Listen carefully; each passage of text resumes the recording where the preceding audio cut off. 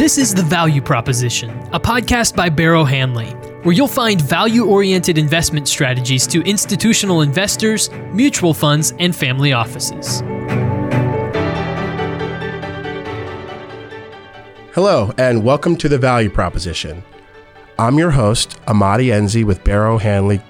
Joining me today, I have Pranay Laharia with our equity research team covering the healthcare sector. Pranay has over 2 decades of experience covering both technology and healthcare companies, and today we're going to talk about COVID-19 and the progression in this country, specifically here in Texas. So Pranay, welcome, and thank you for joining me today. Thank you.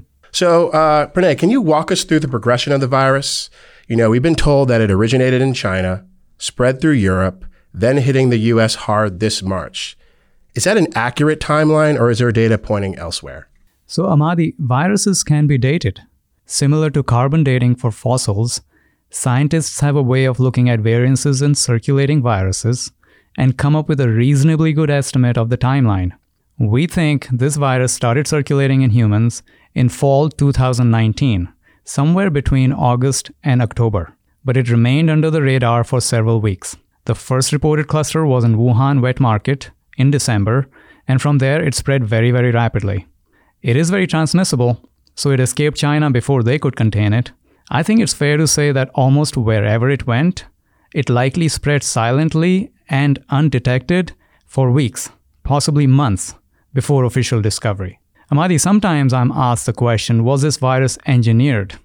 The best Western scientists are confident that humans just do not yet have the ability to engineer or breed something like this. And the virus totally lacks fingerprints of human intervention, which any educated scientist would be able to tell. Pranay, in my lifetime, I've seen other health scares. For example, the swine flu, avian flu, and even SARS. How is COVID-19 different from other coronaviruses, and why has it spread so quickly and been so deadly? Well, what makes a virus devastating for humans is a certain combination of infectiousness and deadliness. SARS-CoV-2 is not only more infectious, but it is also an order of magnitude more deadly than the 2 variants of flu you mentioned. So it's clearly different from those two. And then there are the other coronaviruses you mentioned. So humans have 4 ancient circulating coronaviruses. These have descriptive names like OC43 and 229E, but this quartet of coronaviruses are ancient, with some having crossed over to humans hundreds of years ago. But they just cause common cold. In fact, about 1/3 of common colds are caused by this quartet of coronaviruses. They're not very lethal at all. And then the more recent coronaviruses, the original SARS and MERS, were so much more deadly that they made their presence known loudly. The disease onset was very acute, so it was easy to contain them. What is unique about SARS-CoV-2 is that it's a silent spreader. It has unique characteristics. It starts the viral shedding, which means it is infectious, roughly 2 days before a person is even symptomatic. And then many patients have such mild symptoms that they don't even know they have the disease, yet they are spreading it. And even worse, 30 to 50% of people are asymptomatic carriers, but they are still spreading the disease. That makes it really difficult to contain this virus. It has such a unique balance of transmission and mortality metrics that it is really once-in-a-century type of a virus, and we really need to stop comparing it to flu. Thank you for that. You mentioned some of the other, I think you described it as a quartet of ancient coronaviruses that I guess have been around for centuries. With this coronavirus, and if we know, what are the long-term health implications for people who are infected and those who have recovered? Well, the deadliness for infected people is quite high with this virus. But as far as the long-term effects go, we still don't know the answer, Amadi. The interesting thing to observe is that even the majority of asymptomatic patients are showing what is called ground glass opacity in their lungs. It's a signal of potential damage in the CT scans. So the long-term effects are a real possibility, especially pulmonary long-term effects, but they will only be known with time. So you mentioned people who may be asymptomatic and spreading the virus to others. We watch news reports about the daily counts, both here in Texas and across the country in many different hotspots. I guess my question is the virus transmittable on objects? And then following that up, what can we do personally to protect both ourselves and stop the spread of the virus within our own communities? Yeah, it's transmissible through surfaces. We know that. And we should continue to wash our hands regularly if we are in areas where we could be touching infected surfaces. Having said that, it's been quite clear for some time now that the primary method of transmission for this virus is through the air. Whether that is droplets or aerosols is a relatively unimportant technical distinction. Just think of it as transmission through air and breath. A lot of people don't realize that the probability of getting infected and the subsequent severity of the disease is proportionate to the amount of viral exposure. So you want to minimize healthy people breathing the same air as the infected people. So what should you do? You should avoid crowded places. You should avoid the bars and the pubs, indoor areas where air circulation is poor and where wearing the mask the whole time is not practical, such as indoor dining. Just avoid those places. You should maintain physical distance even if it's outside. A good rule of thumb is that if you think you're breathing the same air as someone else, wear a mask. It doesn't bring the risk to zero, but it certainly reduces it dramatically. To me, it's quite disappointing to hear many authorities continuing to dismiss the evidence around airborne transmission. In fact, one of the early recommendations from the Chinese delegate that visited Lombardy in March was that wearing a mask should be mandatory. And then in order to stop the spread of the disease, if you feel you have any of the classic symptoms, you obviously need to immediately get tested and self-isolate, and then you need to inform people around you so they can self-quarantine. That's just a common civic duty. I think it's worth noting that while recording this podcast, we are maintaining a safe 6 feet away from each other. So thank you for that. Although we did debate wearing the mask. Well, that is true. Pranay, at this point, can you tell me which countries have successfully bent the curve and or stopped the spread of the virus, and why? Why have they been successful? What are they doing differently than we are doing here in this country? Well, a large number of countries have been successful. Almost all of Europe has been successful, Australasia, and developed Asia like China, Taiwan, and South Korea.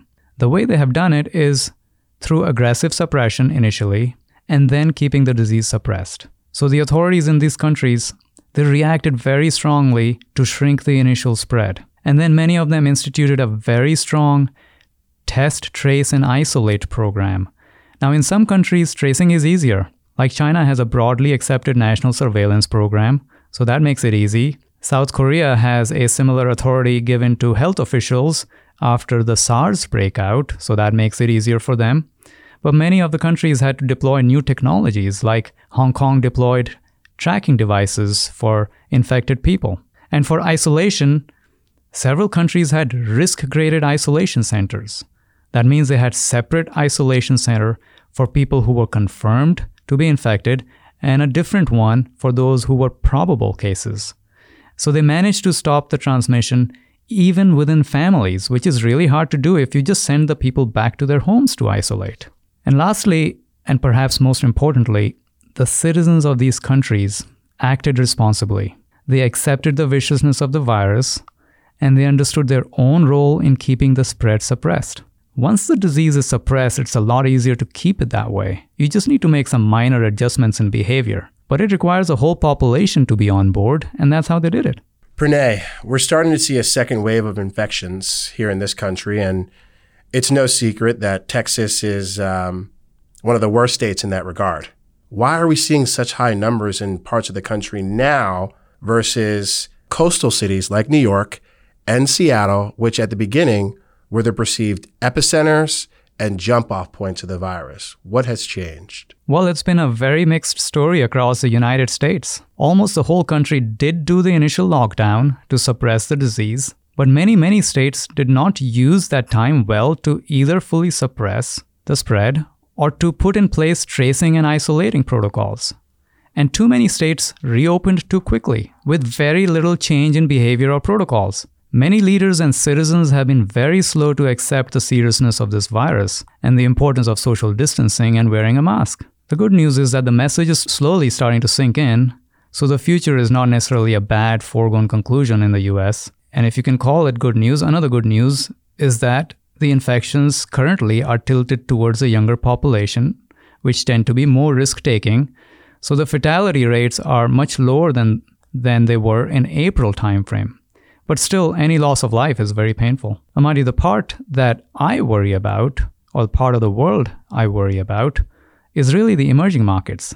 The population density there is very, very high. It's very difficult to isolate and social distance. And this virus will not be contained easily in emerging markets. And I really fear a lot of human pain coming in emerging markets. Still, at this point, more than 90% of global population is now in advanced stage of reopening. And my expectation would be that you would see sporadic hotspot shutdowns and rollbacks in the future, mostly throttled by hospital capacity. But I think large-scale lockdowns of March and April scale are quite unlikely in the future. You mentioned the spike in infection rates in the younger population. Herd immunity has been a solution, if we can call it that, to this virus.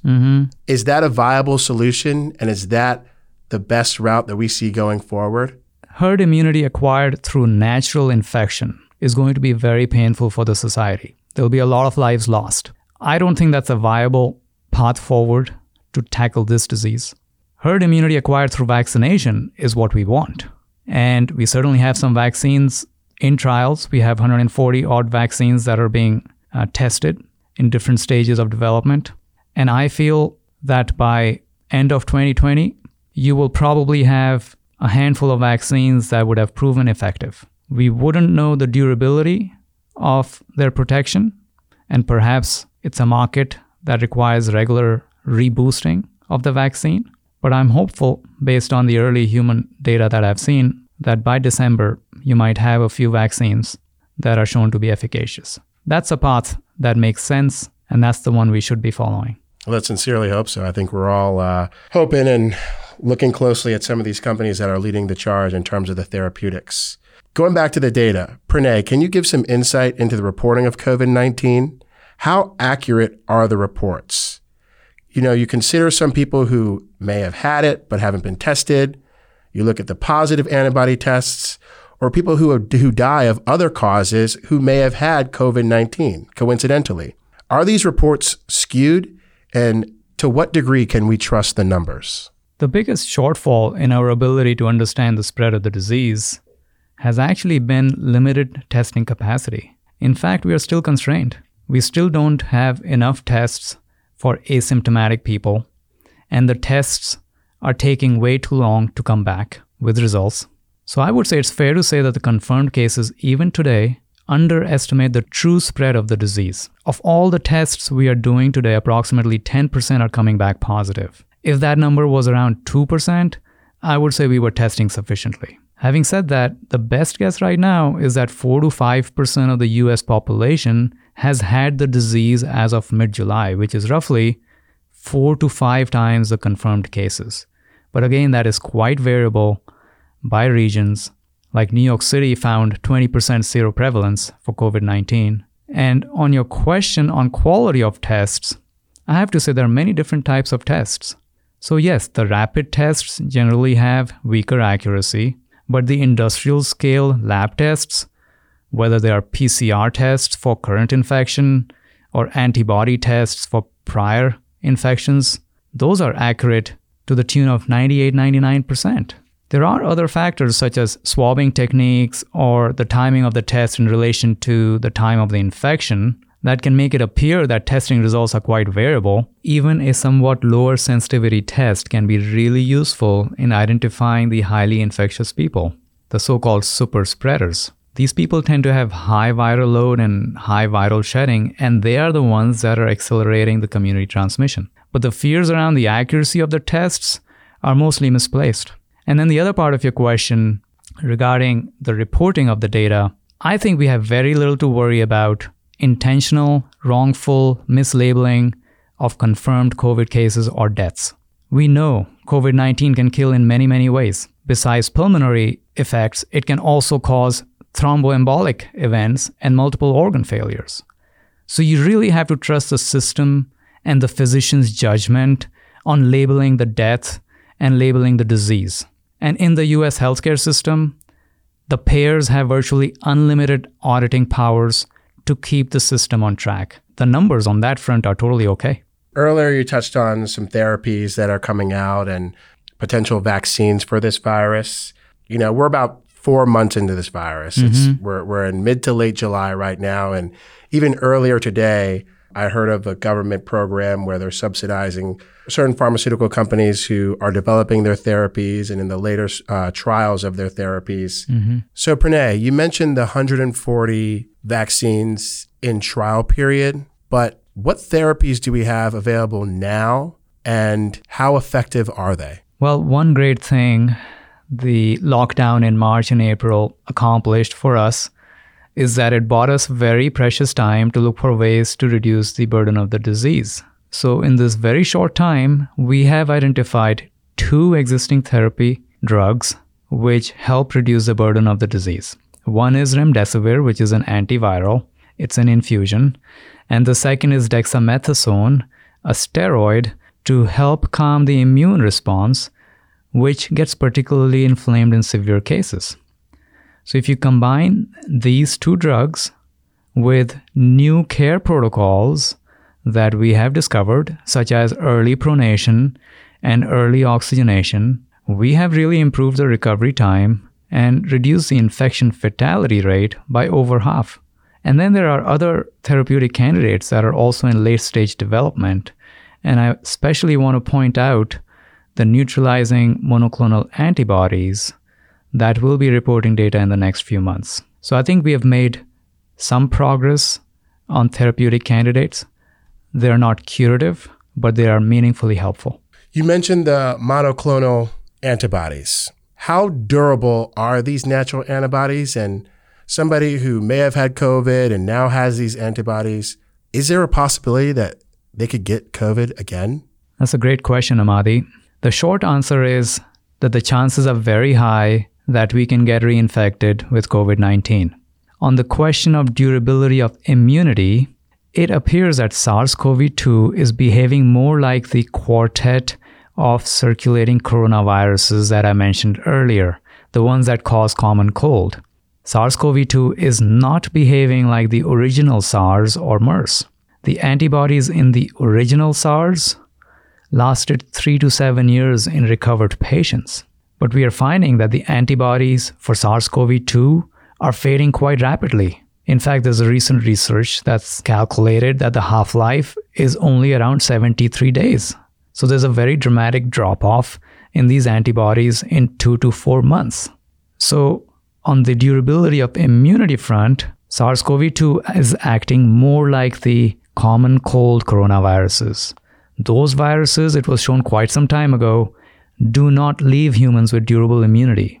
And that's surely one reason they continue to circulate widely in the humans. We can get those viruses seasons after seasons. And the ability of this quartet of viruses to persist is really quite an exception for viruses. Most systemic childhood viruses leave very durable immunity. Like measles and mumps antibodies can last over 100 years. Even flu, which we appear to get repeatedly, is really a different strain year to year. So if SARS-CoV-2 immunity behavior is similar to the common cold coronaviruses, I would say it's likely that we can get it again. Now, how soon after the first infection we can get it? We don't know that. It's too early to say, but it's probably not within the 6 months of recovery. It's probably 1 year later or 2 years later, but only time will tell. So far, we only have a few anecdotal stories about a reinfection with COVID-19. So if the natural infection may not leave durable immunity, what does that say for the effectiveness of any of these vaccines working?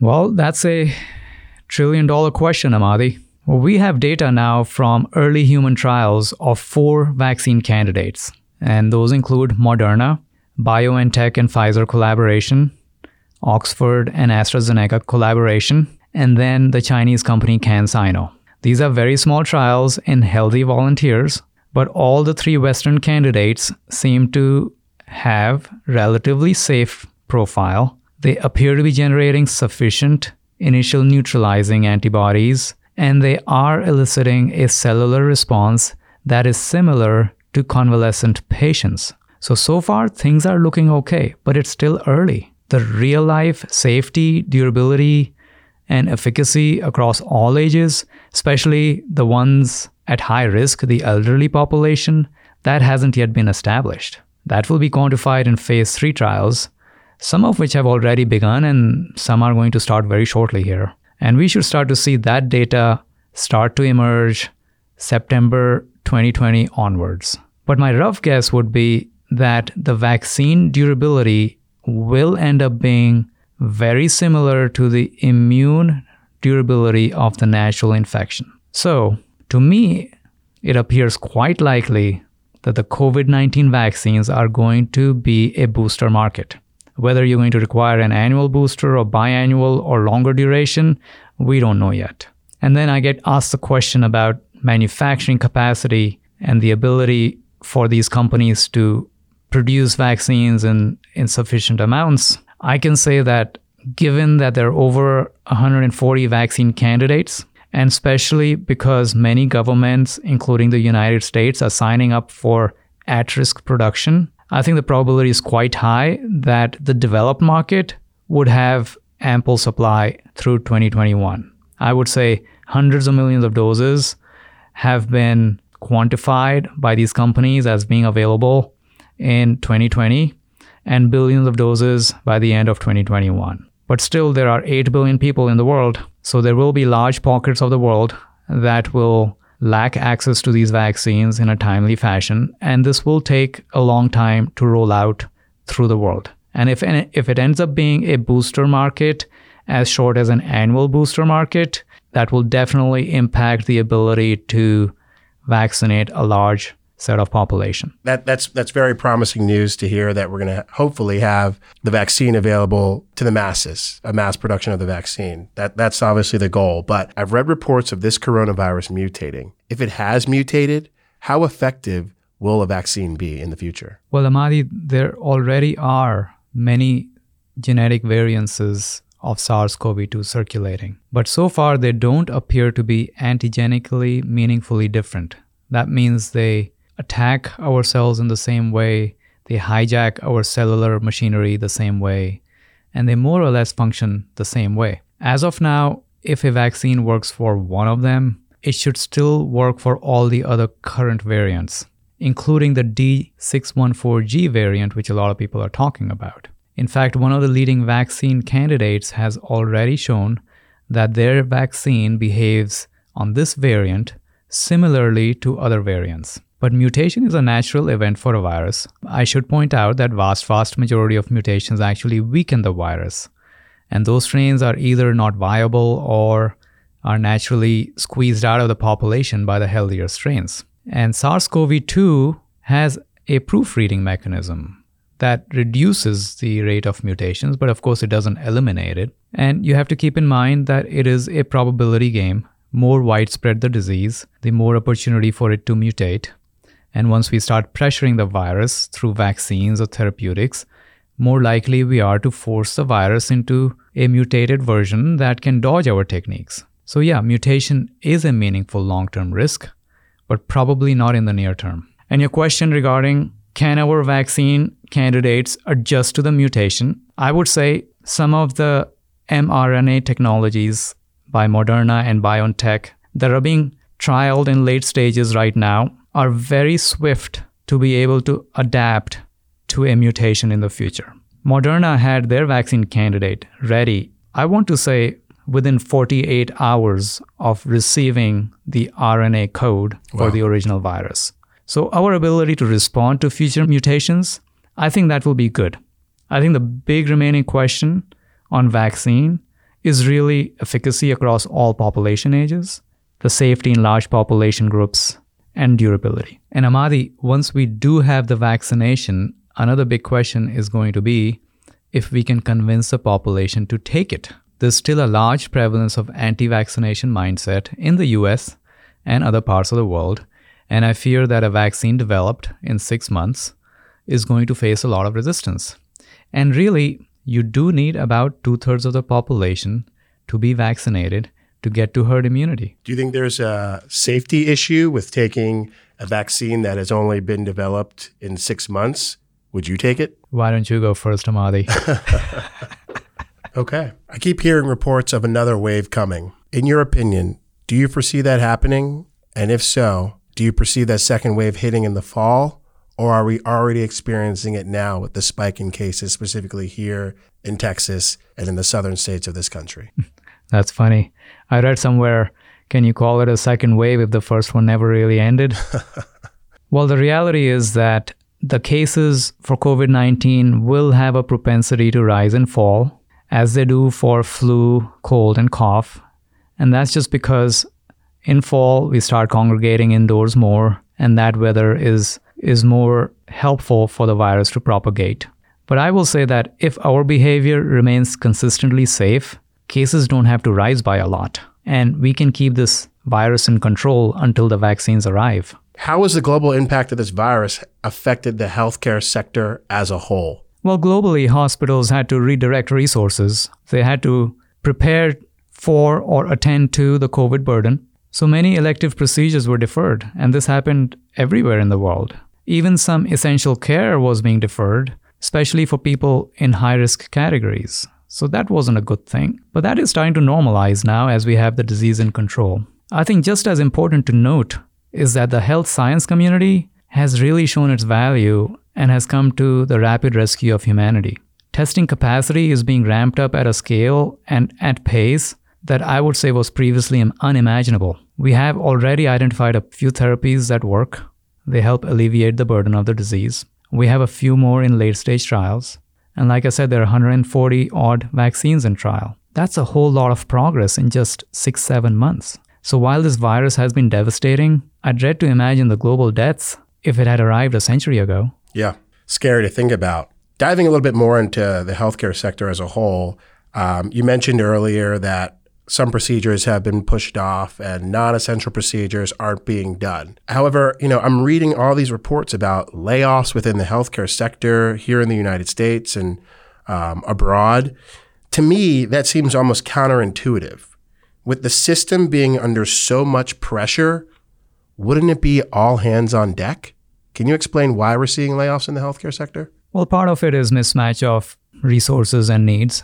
So the elective procedures that you mentioned that came to a standstill for a couple of months, these are extremely profitable for the hospitals. In fact, they make up for negative profitability of some of the other procedures that a hospital embarks on. So when the patients and doctors deferred these profitable procedures, the provider profitability fell dramatically, and as a result, the system had to furlough and in some cases lay off the staff. But it is my understanding that a lot of those procedures are starting to come back. Many companies are talking about inpatient volumes being back up to 95% of last year's levels. That's a big recovery. So as long as COVID-19 remains in control, I think the procedures will come back and will remain elevated. And I believe the staff reduction was a temporary situation that will resolve quickly. Earlier in our conversation, you touched upon the global impact both here, and you mentioned emerging markets. You're foreseeing them being pretty hard hit. Apart from that, with you and the investment team, how has this virus changed the way you screen companies, the way you interact with your colleagues, and the way you just go about doing your due diligence in your overall research? What has changed? Well, the biggest change has been where I sit. So I've basically taken my work and taken it to home. And I think we've all done that throughout this. And face-to-face interaction has been replaced by Zoom interaction or Microsoft Teams interaction or a phone call. But access to management hasn't changed. Our access to research and resources hasn't changed. There have been some productivity gains because we don't have to go to work. Most of those productivity gains have been absorbed for many people by the children because now we have to attend to them. Thankfully, given that our business is knowledge-based, by and large, things haven't changed a whole lot. The productivity of the team has been very, very high, and part of that probably has to do with the market volatility, which always presents us with new ideas and new opportunities. But I would say the impact to our business has been unnoticeable. Well, with that, I think that's a great stopping point. Pranay, I want to thank you for your time. I want to thank you for your insight. And to our audience, we hope you found this informative, and thank you for listening to The Value Proposition. The comments made during this podcast are the best judgments of an investment professional. They are subject to change as more information becomes available. They should not be taken as medical advice or scientific certainty. All opinions included in this podcast constitute Barrow Hanley's judgment as of the time of issuance of this report and are subject to change without notice. This podcast was prepared by Barrow Hanley with information as becomes available. This podcast is for informational purposes only and is not intended to be an offer, solicitation, or recommendation with respect to the purchase or sale of any security, nor a recommendation of services supplied by any money management organization. Past performance is not indicative of future results. Barrow Hanley Mawhinney & Strauss is a value-oriented investment manager providing services to institutional clients. This podcast is provided for informational purposes only and should not be viewed as representative of all investments by the firm. This podcast includes certain forward-looking statements, including but not limited to Barrow Hanley's plans, projections, objectives, expectations, and intentions, and other statements contained herein. These are not historical facts, as well as statements identified by words such as expects, anticipate, intends, plans, believes, seeks, estimates, projects, or words of similar meaning. Such statements and opinions contained are based on Barrow Hanley's current beliefs or expectations and are subject to significant uncertainties and changes in circumstances, many beyond Barrow Hanley's control. Actual results may differ materially from these expectations due to changes in global, political, economic, business, competitive, market, and regulatory factors. Additional information regarding our strategies is available upon request. The Global Industry Classification Standard, GICS, was developed by and is exclusive property and a service mark of MSCI Inc. MSCI and Standard & Poor's, a division of the McGraw-Hill Companies, Incorporated, S&P, and is licensed for use by Barrow Hanley Mawhinney & Strauss, LLC. Neither MSCI, S&P, nor any third party involved in making or compiling the GICS or any GICS classifications make any express or implied warranties or representations with respect to such standard or classification, or results to be obtained by the use thereof. And all such parties hereby expressly disclaim all warranties of originality, accuracy, and completeness, merchantability, and fitness for particular purpose with respect to any such standard or classification. Without limiting any of the foregoing, and in no event shall MSCI and S&P or any of their affiliates or any third party involved in making or compiling GICS or any GICS classifications have any ability for direct, indirect, special, punitive, consequential, or any other damages, including lost profits, even if noted of the possibility of such damages.